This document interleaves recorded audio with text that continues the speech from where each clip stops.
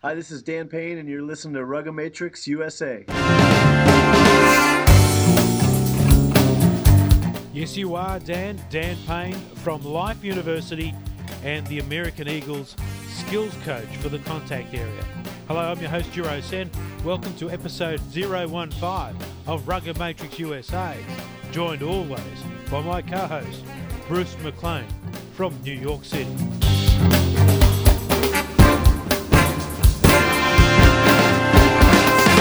Yes, hello and welcome to episode 15 of Rugomatrix. Bruce McLean, hello to you.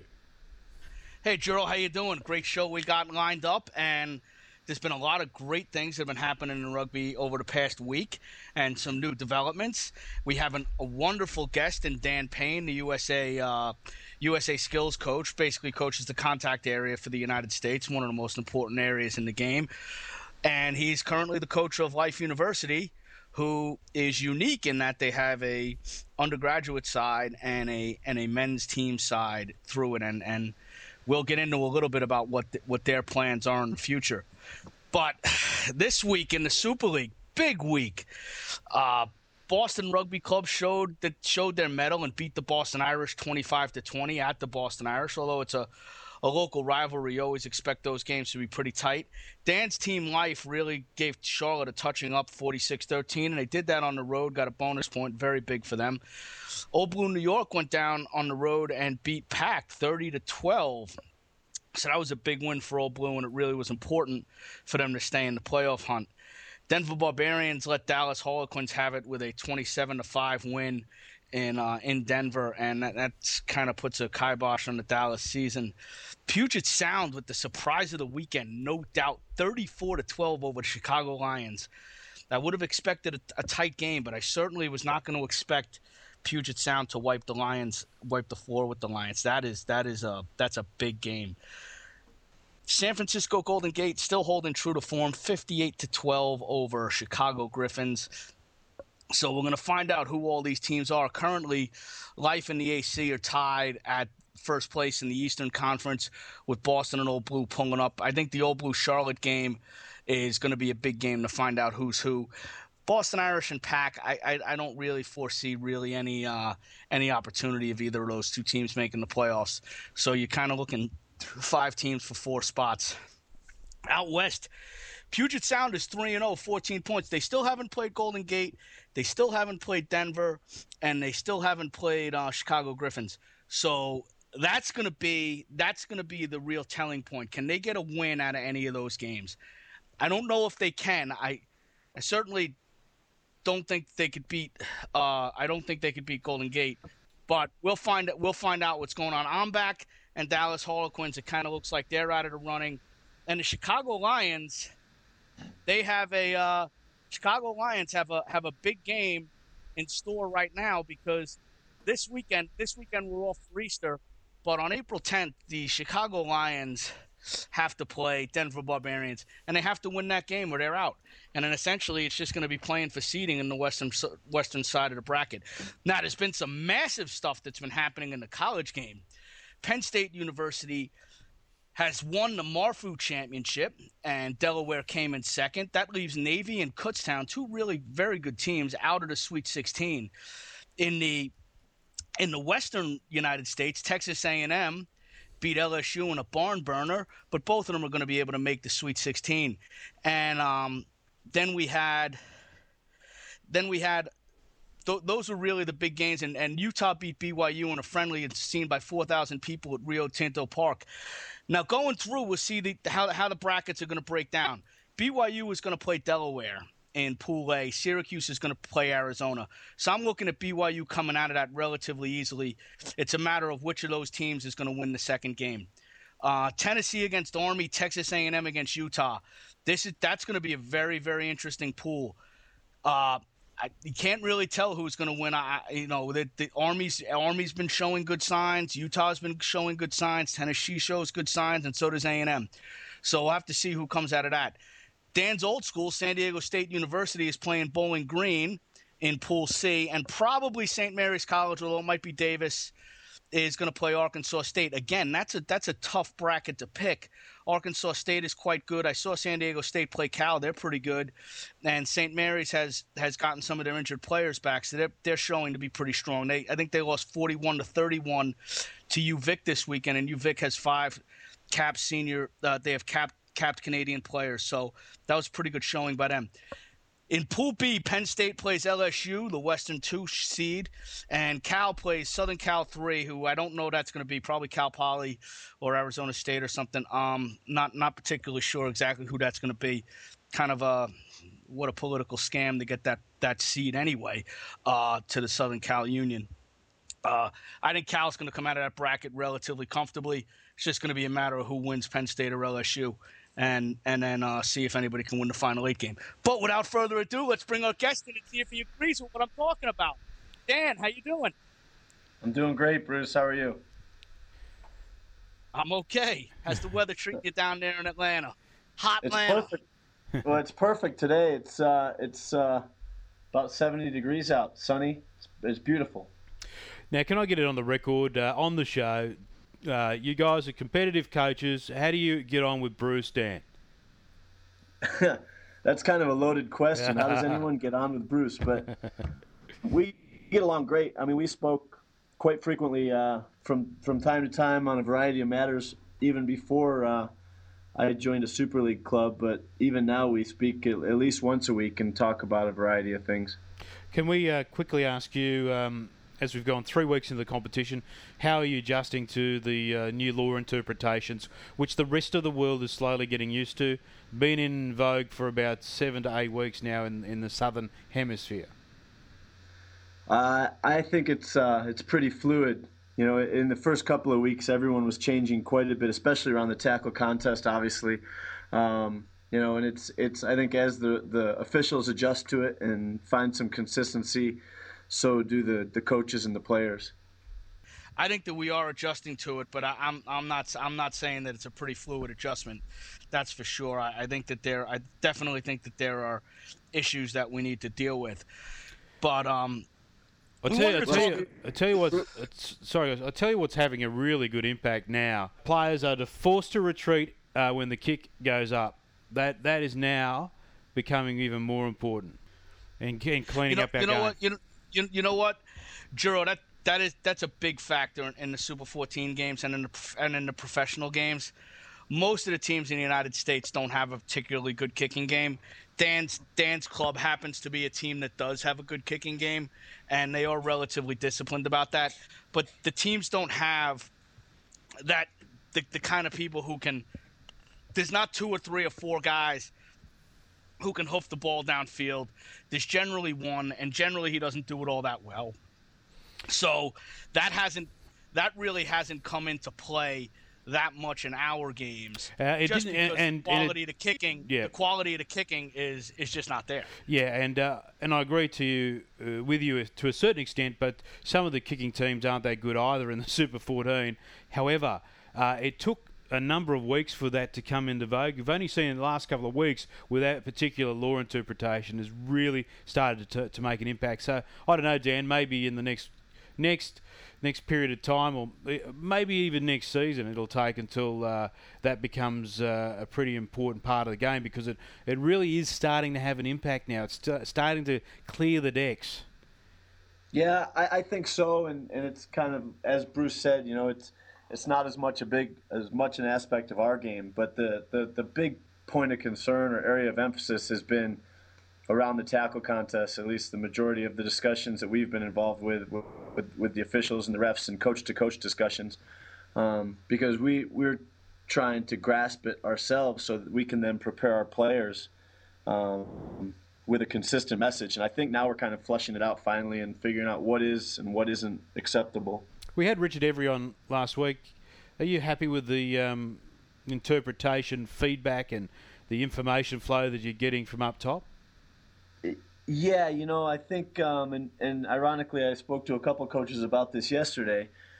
What we're really pleased with is the proactive communication. Some of the communication, especially initially, was a little bit conflicting, and like I said, we had to flush that out a bit. But the approach and the attempt at communicating and having a two-way street of questions and answers has been phenomenal. Richard's done a great job at that, at pushing that through and answering questions as they arise from the coaches. I think that not only Richard has done a good job with it, I think the evaluators have done a good job. I think the referees themselves have done a good job. And also the coaches have done a good job. The coaches have taken to trying to coach the game fairly and trying to coach the game within the laws. So I think that's something that we can look for going forward as becoming better and better. And I think also that when we had spoken to Hodges, they put all those games on they put all the games on video, so you get to see exactly what's happening, and it's not like a he said, she said kind of thing. You look at things from a videotape perspective. Now, sometimes things come through where there's comments made that I don't necessarily agree with them. Sometimes Dan wouldn't agree with them. Nobody's going to agree with everything, and I think that some of those were sent out and said like this is clear as day, when in fact it wasn't. And I think that's going to have to change. Like, things that are clear as day should be unequivocally clear as day. Things that are conjecture or something, someone's opinion that could have gone either way. I think that's a little bit different. I think that we're going to have to, week to week, we get a bunch of clips as to how the referees were doing. I think that we're going to have to figure out exactly how to make those better. I don't think those are up to 100% standard yet. Not in my book anyway. I don't know how you feel about that, Dan. But I think that they're good. I think it's, as you said, the communication is a good step, but I certainly don't think they're 100% accurate. And I wouldn't say that sometimes things are said, this is the way it is, and I don't necessarily agree with those calls that are being questioned. Yeah, you know what? I'd agree with you. I don't think that, I think some of the stuff that the refs are trying to ascertain what they are supposed to see as well. I'm not sure that they all have the same interpretation of it, but there were words that, and it's like everything. You're never going to agree 100% with any official's interpretation, but if you get a rationalized explanation that makes sense and what they say they saw and why they saw that, I think that's all you can ask for. Dan, thanks for that. And, there's always going to be issues with the referees that we have to talk through. And I think that a lot of it has to do with the assistant referees and how they're working with the referees. I don't know if they got that one right yet. So we'll deal with that at a later date. One of the things we wanted to talk about is that you coach a university side, you coach a Super League side, and then you coach another team that you basically run. You're basically running teams in two competitions. And I wanted to talk to you about how do you handle that? How does it go through? How do you run your practices? How do you structure everything in terms of making it efficient and getting everybody a proper amount of rugby? Well, it's juggling a lot of plates sometimes, but I think the biggest thing is that I try to work and manage. In essence, I have a great group of people that work right alongside me, and that, do a lot of the heavy lifting, so to speak. We having really two sides, three different sides this year, but the majority of our Division I men's side, our undergraduate team that will move into a full undergraduate competition next year. And then obviously you have the Super League side. There's some difficulties, especially in the beginning of the year when you're doing a lot of skill-based work and things where you have play together, because there's such a disparity in skill level sometimes. But now as we've moved towards really having 2 and 3 separate teams specifically, it's gotten a bit easier because you can focus practice into what the team needs more specifically. But in essence, what we do is Monday night is normally just a skills night, and we will separate the teams right off the bat and do a lot of units work and things along those lines, where we have a scrum coach, and then we also have backs coach and forwards coach for each team, and they'll break each team up and kind of approach the area of skill work that they need on Monday. And then Tuesday we'll stay split. Today we practice with just the undergrads. They practice 4 times a week. The Super League team gets 3 trainings in a week. And then Thursday is pretty much typical to everybody's, Thursday practice where it's completely prepping for Saturday's contest. But we have a lot as we've become a little bit more organized into who falls into what category from the team's perspective. Scott Lawrence, who's really been instrumental in building the program up to where it is currently over the last 4 and 5 years, is primarily the Super League coach. He handles most of the day-to-day stuff with the Super League, and I'm moving more towards putting a lot of my energy and time into the undergraduate side, and that will be a specific split next year where I will focus the majority of my time with the undergraduate team and still oversee the program as a whole, but there will be a Super League coach in addition. So does that help? I hope.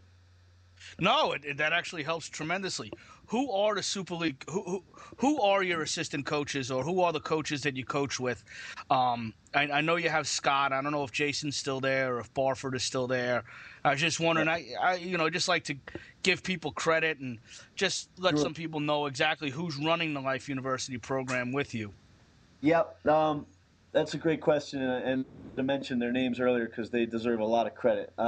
We actually have James Isaacson, who had played Premiership rugby over in Doncaster and at Leeds for a bit, is our scrum coach. He's actually here on attending chiropractic school. He's in his first year, but he handles all of our scrum coaching and does a lot of the forwards work. Kelly Hilton Green, who I don't know if you know Kelly, Bruce, but he's a long-standing member of the Life Club. He works with the backs, the Super League backs. Ben Jones, who's a former member of the England Sevens national team and was also a halfback at Doncaster, works a lot as our skills coach, and that could be, that's obviously all-encompassing. He works all across the board with all of our sides. And then we have Alex Hauser, who is a backs coach for the undergraduate team. Who Alex played for 3 years at Cal and is just finishing up his schooling here this year. So we've got another year for him. And then we have a strength and conditioning coach that oversees that aspect of the team, which is Chris Queso. And Chris Queso is actually from New York originally and is down here finishing up his master's in sports science. So you can see we have a lot of different people, and the challenge is just, staying organized and letting each person control their area, and ultimately the program benefits. So what the hell do you do?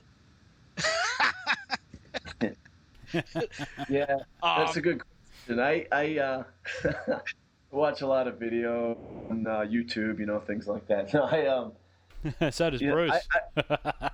What's that? So does Bruce. Yeah, I don't necessarily watch a lot of Tube, but I watch a lot of You Something. Oh man. Oh dear. Right. Yeah. So you guys all know what I'm talking about, so hey. Fair enough. Keep going. Sorry, Dan. No, that's fine. I mean, I bounce around. I wear a lot of different hats. It can be from sometimes you catch me.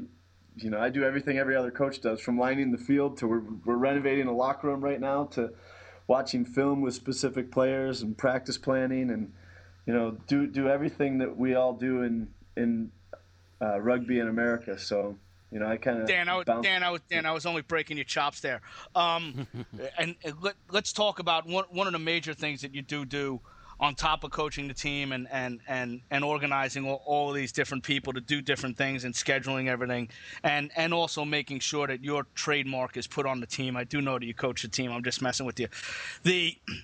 One of the things you do is recruit, and you're recruiting for, as you had said before, a very specific purpose in the undergraduate program. Obviously, you recruit a little bit for the Super League, but most of the time, that you try to talk to guys about your program, and either they fit in or they don't, and they're going to come or they're not. It's not a whole lot you can do about that. But for the undergraduate program, it's a sell, and you have to sell Life University, and you have to sell the fact that there's talk of a collegiate Super League or a collegiate premier competition being put into place for next spring. There's talk of people being involved in that. We don't necessarily, neither one of us have all of the details. You probably have more, but probably can't say what you need to say right now. Your hope is to be involved in that competition. And could you talk to us a bit about the Life University, what your vision is, what you see? Dan Payne, I'm the director of rugby at Life University. This is what I see going forward from an undergraduate perspective. Leave the Super League out of it. Or you could say that that's something that you build and then they grow and graduate and play for the Super League side. Yeah, I think my passion is in collegiate rugby, and that's obviously rugby as a whole, but I'm specifically interested in collegiate rugby, and I think there's a huge opportunity within our country to help continue to grow the game through college athletics. Here, it's a pretty unique situation in that we get a large amount of support because of the history within the university from the men's club team. As they've begun to enact initiatives to grow the overall size of the undergraduate university, they saw a specific fit with, having a brand name athletic program or a brand sport in rugby, and they kind of decided that they were just going to go with that versus work into other areas where they might have to start from scratch. So it's a unique opportunity, but I really see that we want to develop a program here that can compete with the elite programs in the country.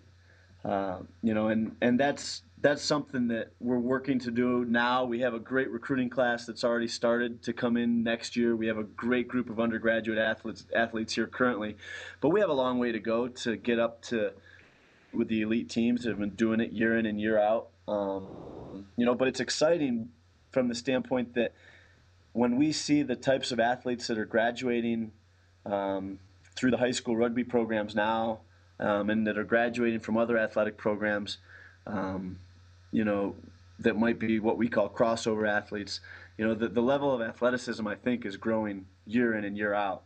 So that's exciting. The university allows us to be able to identify those athletes that might be able to help us reach our goal, and they support us in giving us what we need to be able to try to build a program. So I'm excited for that. Dan, you say that you're not there yet with the elite programs, and I guess that you're really talking about Cal at that point. But the Life University undergraduate program has some pretty good scalps. When we were down there last year with the athletic club, I think that Life University undergrads beat Ohio State 90-3 or something insane like that. So you do have a couple scalps along the way as far as D1 clubs and premier clubs. You recently beat Army, you recently beat Kutztown, who are all very good collegiate programs. Although they're not Cal Berkeley, they're still very good collegiate programs. Army went to the Big Four last year.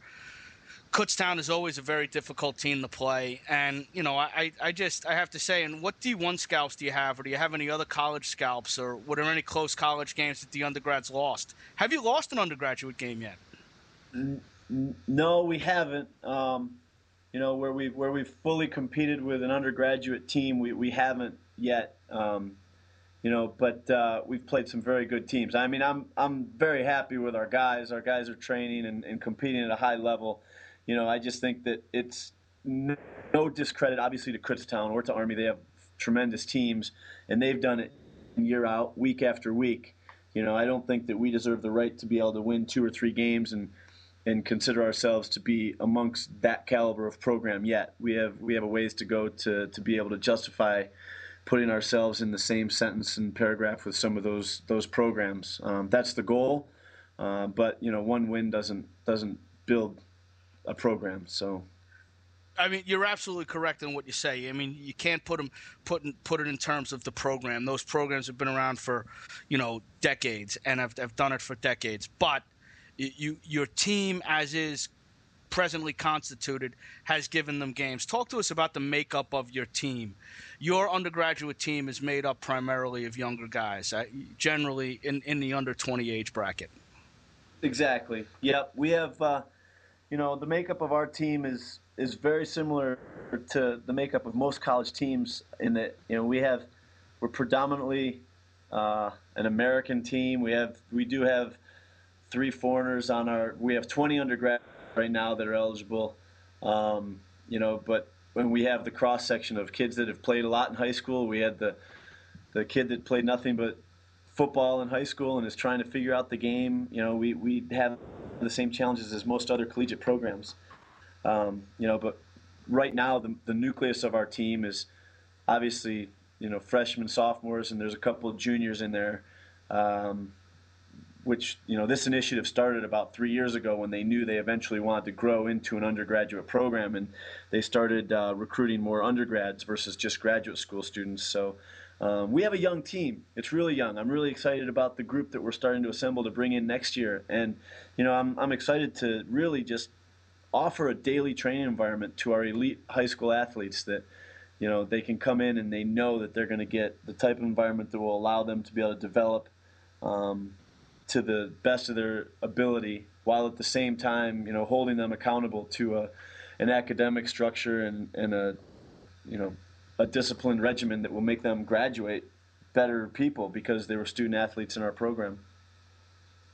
Well, Dan, that sounds like it's a huge undertaking. We definitely wish you all the luck in the world at that. The other hat that you wear for USA Rugby is that you are the skills coach of the United States Eagles, and that essentially means you coach the contact area from the offensive side of the ball. And you have a camp coming up Easter weekend with all the domestic-based players who were selected into the Eagle pool, and you'll have a block of time that you'll be given to do your work in the contact area. You and I have discussed offline the fact that when people use the score to try technique, and they go into the contact area believing in that technique that Todd Clever showed from South Africa, that the ball is quick, that the players have to get onside, and that we have a very good recycle, and that's when we really are able to use our ball in second phase. When guys go in and kind of buckle down and kind of hit in and buckle and just go down sideways, that's when the ball gets all slowed up, and that's when we're having a lot of problems, and that's where the referee issues come in, and that's where a lot of the slow ball comes from. Talk us through what you hope to accomplish from a coaching standpoint in the camp, and if you could talk us through some of the benefits of the score to try technique, because the clear out is the clear out. But the actual placement of the ball is just as critical as the clear out, and we probably don't look at it as closely as we should as coaches. Yeah, I think ball placement is key. Your job, one of the things that I try to stress all the time, and I'm going to kind of answer your question in reverse, but, the last aspect of playing a ball away is the ball placement. We need to go into contact, we need to have control of our body, and all those aspects that go into getting to ground effectively and efficiency. But your job as the ball carrier isn't over until you watch the 9, that ball away. Just because there's a fight that's going on above you or anything like that, you have to keep working on ball placement and pressing that ball back and putting it in a situation where the 9 can play it. And I think sometimes we forget that aspect as the ball carrier. But there's different ball placements. We could talk 20 minutes about just ball placements. So there's different ball placements depending on the type of situation you're in. But to kind of go back to the score the try technique, before it was scoring the try technique was getting the ball carrier past the initial tackler and allowing the support player or the clear out man to come and have just a little bit more time to clear out that first tackler or that first threat. Now because of the way that the law is being interpreted and applied, where the initial tackler even has to get back behind the furthest, most penetrated part of the barrier. If you get another meter forward because you score the try and lurch forward, you've essentially made that tackler have to get back a full meter as well. So that really gives you an advantage and lets the ball be recycled just as much. I mean, from the way we gather it, not only do you have to get back, you have to get back and completely release and show that you released and all those things that make it much more difficult for the ball carrier. So, really scoring the try and getting past that initial tackler is very important.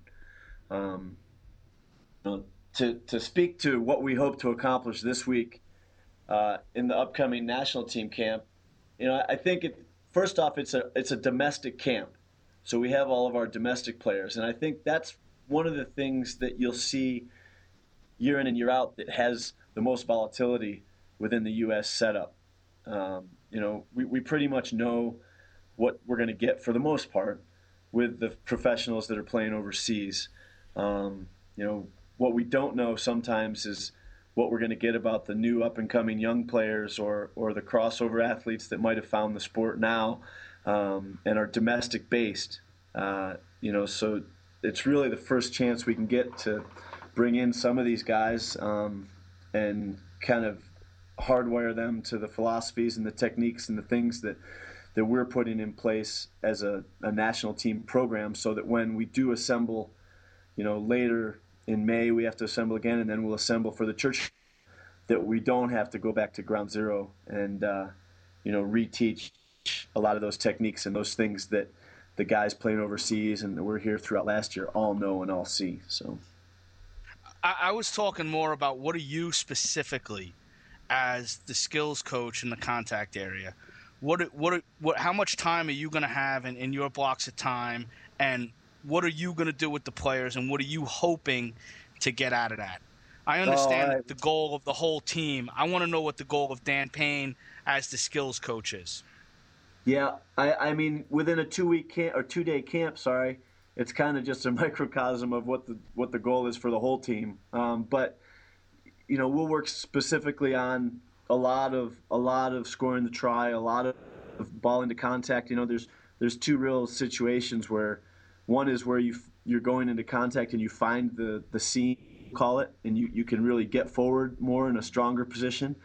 And the other one will be where you haven't found that seam and you're more at the mercy of either a positive tackle by the defense or a standstill as the ball carrier, and how do you react, and what type of techniques and reactions do we want there first?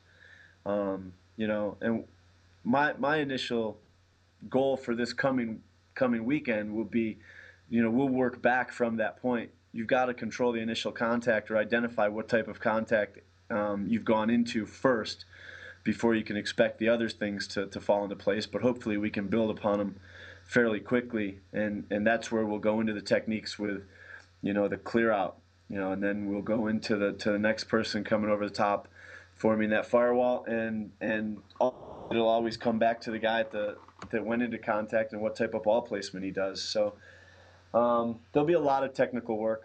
We'll teach a lot, we'll show a lot, and then we'll stress it a little bit and see how far we can either progress or what we have to go back and read based on how we perform once we put the guys under pressure to see how they react.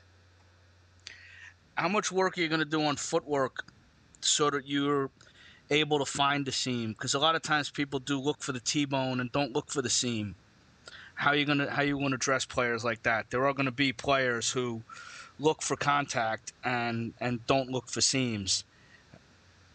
Yeah, that's I think that's one of the things that especially as a lot of these guys move up in levels, they'll see, you might be able to T-bone and win that contest a lot of times at the lower levels, but as you get higher, you've got to be more technical and you've got to be more efficient in the ways you go into contact. So, some of them will show techniques and will stress the importance of them, and some players will grasp it quicker than others, and some will have to, fail through trial and error and realize that they can't at the next level, or else they're going to end up backwards. But when you do that and you see how somebody adjusts to the coaching and the instruction you give, then you're really starting to kind of get an evaluation of what type of player you're dealing with, what type of athlete you're dealing with. And you can really tell, outside of athleticism and all the things that we know about players coming into these camps, what you really grasp in a short amount of time is how coachable is somebody. How much can they develop? How much can they digest what you've showed them, and then, implement it in a competitive situation. And those are the things that people, you leave these camps with finding out how smart somebody is, how coachable they are, what sort of aggression they have, what sort of work rate they have.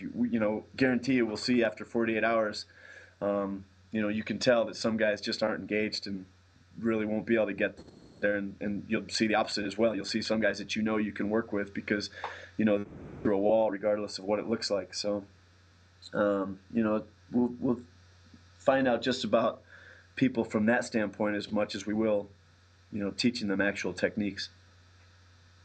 If you could talk us through, this will be the last thing we talk about, is if you could talk us through a progression that you would do with players.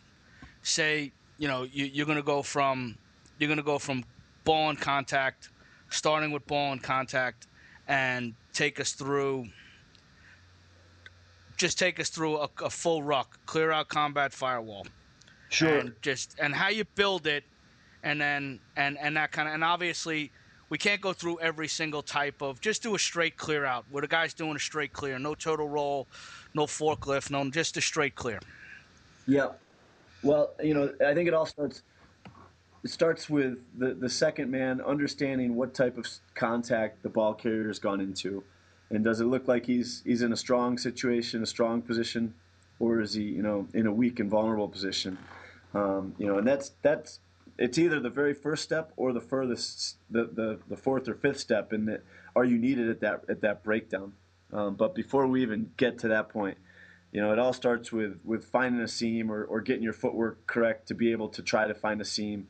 And we'll do that a lot of one-on-ones. We'll have, a ball carrier and either a person in a tackle suit or with a hit shield, and you just work at trying to do that in a pretty controlled environment, and then you gradually will build up to where somebody doesn't know if they're going to get some space to put a move on, or they're going to get rushed and have to be in a immediate contact, sort of situation. If you have space, you should always be able to try to find a seam for the most part. But sometimes, based on the type of ball you get, you're going to have to take contact, and you're going to have to understand how to adjust to that contact. So, that just nailing down that point sometimes can take a full set, depending on how the guys react. And then we can spend a full session just on clear out technique and understanding what type of clear out technique. But if it's just the leg lift or the straight clear out, we'll build people up in a situation where after we had all the techniques, we actually use a rucking net. And if you're familiar with what a rucking net is, it'll make a lot of sense. If not, do you want me to try to kind of paint the picture of what it is? Or it's something that goes over the top, has four legs, and it goes over the top of the attacking players to make sure their body height stays low. And that rucking net, in every single session, to make sure that our body height is right as we approach the net or as we approach the contact area. And after probably 30 minutes on Saturday, every single contact session we do will have the rucking net in it, because if there's one thing that, at least, I can only speak for having to work with Americans, is that, we get too high in a lot of situations around the field. And especially at the breakdown and the tackle contest, we'll stress body height, and body height. And, that's probably what we'll build up into the most this weekend, is to try to work on the initial contact and initial clear out, but it'll all based on trying to hardwire the importance of body height.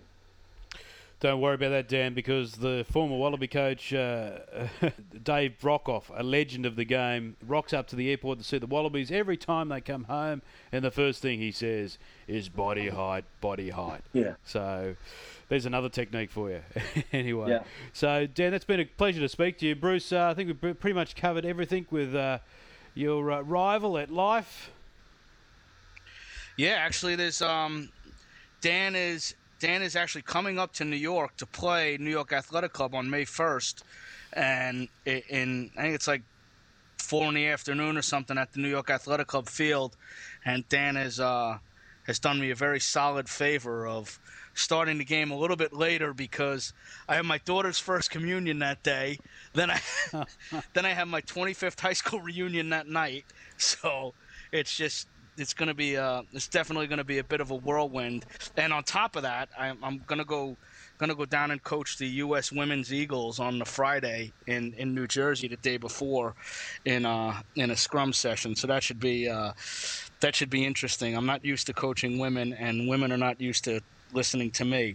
So that should be funny. So we've heard. And Dan, you got to go all the way and help Bruce out by losing? Well, I wasn't even really aware that we had moved the kickoff time. Oh, there you go. Don't have much of a choice now. I think he's put the pressure on. You can't go back. No, we have, Dan. We talked about it. I think that Dan's playing. We'll be in for all we can handle. We're looking forward to all of our games coming up. We have Boston next week, and we're focusing on that. And we'll eventually get to be able to go up and close the season out up in New York. And they're one of the top programs year in and year out in the competition. So it'll be a big ask. We're looking forward to it. And Bruce, can I ask you? I know you did your knee injury earlier this season. Are you still getting around on crutches? No, I'm actually walking right now, but I am. It hurts, and I was talking to the doctor. Bottom line is, I can't go get surgery as fat as I am. I have to lose weight, so I figure I gotta lose. I probably gotta lose 40, maybe 50 pounds, and then get surgery then, because I'll have my basic strength in my legs is all right as far as that goes, but it's just I'm carrying so much weight in my gut that I can't really have the surgery. So, I mean, I can, but 6 months of rehabilitation with a giant belly isn't going to help things. And so my goal is to start training after Easter, because Easter is one of my favorite holidays, as it is based around chocolate, which is one of my favorite food products. So when I'm done with one Easter, one last lash. Yeah, this is basically, I'm a chocoholic. It's basically like St. Patty's Day for an alcoholic. I need to have my day of chocolate, but it should be, hopefully I get my knee fixed up and that'll be good. But we'll see. I don't know when I'm gonna do it. But it does hurt like an SOB, that's for sure, and I'm getting sick and tired of it. And so Dan, good luck against Boston. They're actually a pretty good team, which you've seen by the videos, and you've also experienced it firsthand. So I think that'll be an enjoyable game next week. Super League's off for Easter, with the exception of Pack and Charlotte, and that's going to be a massive game for both teams, especially for Charlotte at this point. And so we'll see how that goes. And and good luck to all the college teams in the Sweet 16. Happy Easter. And we'd like everybody to pray for Mike Jones, and if you could get to the Jonesy's website on Facebook, you'll be able to find a way to donate to the Michael Jones Special Needs Trust, through the Albany Knickerbockers Rugby Club, who's his home rugby club, and it's definitely a worthwhile cause. And we hate to see people in rugby who have fallen and been debilitated like that. So, and there's been a few, and I was actually just at the house of my friend Tommy Regan, who had the same injury 20 years ago, and there was a bunch of guys that he went to college with and played rugby with in college, and it was nice, and they were talking about stuff. I said, you know what, man, it doesn't matter if you won or lost or anything. 20 years later, you guys are still hanging out together and telling stories and having a great time and appreciating each other as people. And I think that's what rugby is, and that's what rugby's all about. There are very few athletes who are going to be able to experience an international game or a World Cup, but the experiences that you get and the friendships that you make and the people that you meet along the way, even to international players, I think is more important than what they may have done at the international stage. Without a doubt. Sorry, Dan, you want to chime in? I was just going to say, kind of segue into that, Bruce. It's pretty amazing. One of the best aspects of our game is the camaraderie and the friendship. And we just, we were actually specifically involved. We were down there watching as that unfortunate event occurred. But I just received an email earlier this afternoon where our group has actually together and raised another $12,000 that we'll be sending a check to that fantastic Mike Jones Foundation afternoon. So I would encourage everybody, and that was just because of a lot of people collectively gave a small amount in some instances, but we pulled together as a community and we're able to do a little bit to help out. Obviously it's a massive endeavor, but if we all do a little bit, we can help. And on the side, Bruce, I'll just whack a little link on the sidebar so it's always there, so you don't have to go trawling through the stories. All right, one final word, Bruce, and then we'll wrap it up. Well, as Dan said, if everybody could look and do a little bit of something, and I know times are very difficult, if everybody could do a little something, whether it's $25, $10, $100, $1,000, whatever you could afford to help Mike, that would be great. I mean, it is the Easter season, Passover season, and whatever spring festival you celebrate. This is something where we all have to kind of band together, and the camaraderie of rugby. That was one of the things that Jonesy actually really epitomized. I mean, he was well loved because he respected the camaraderie of rugby, and on top of the fact he was an excellent rugby player, and he took the rugby part of it very seriously, but he also took the friendship part of it very seriously, and I think that's why he's so well loved and so well known throughout the East Coast and now throughout the country. But if you can do something, it would be greatly appreciated. All right, well said, Bruce. Dan Payne from Life University and, of course, skills coach with the USA Eagles. Thanks for joining us. Good luck over the next couple of weeks at Super League, and have a good time in camp. Thanks for joining us. All right, thanks for having me, guys. And Bruce, my partner in crime, get better soon, mate, and I'll speak to you next week. All right, my brother. I'll talk to you.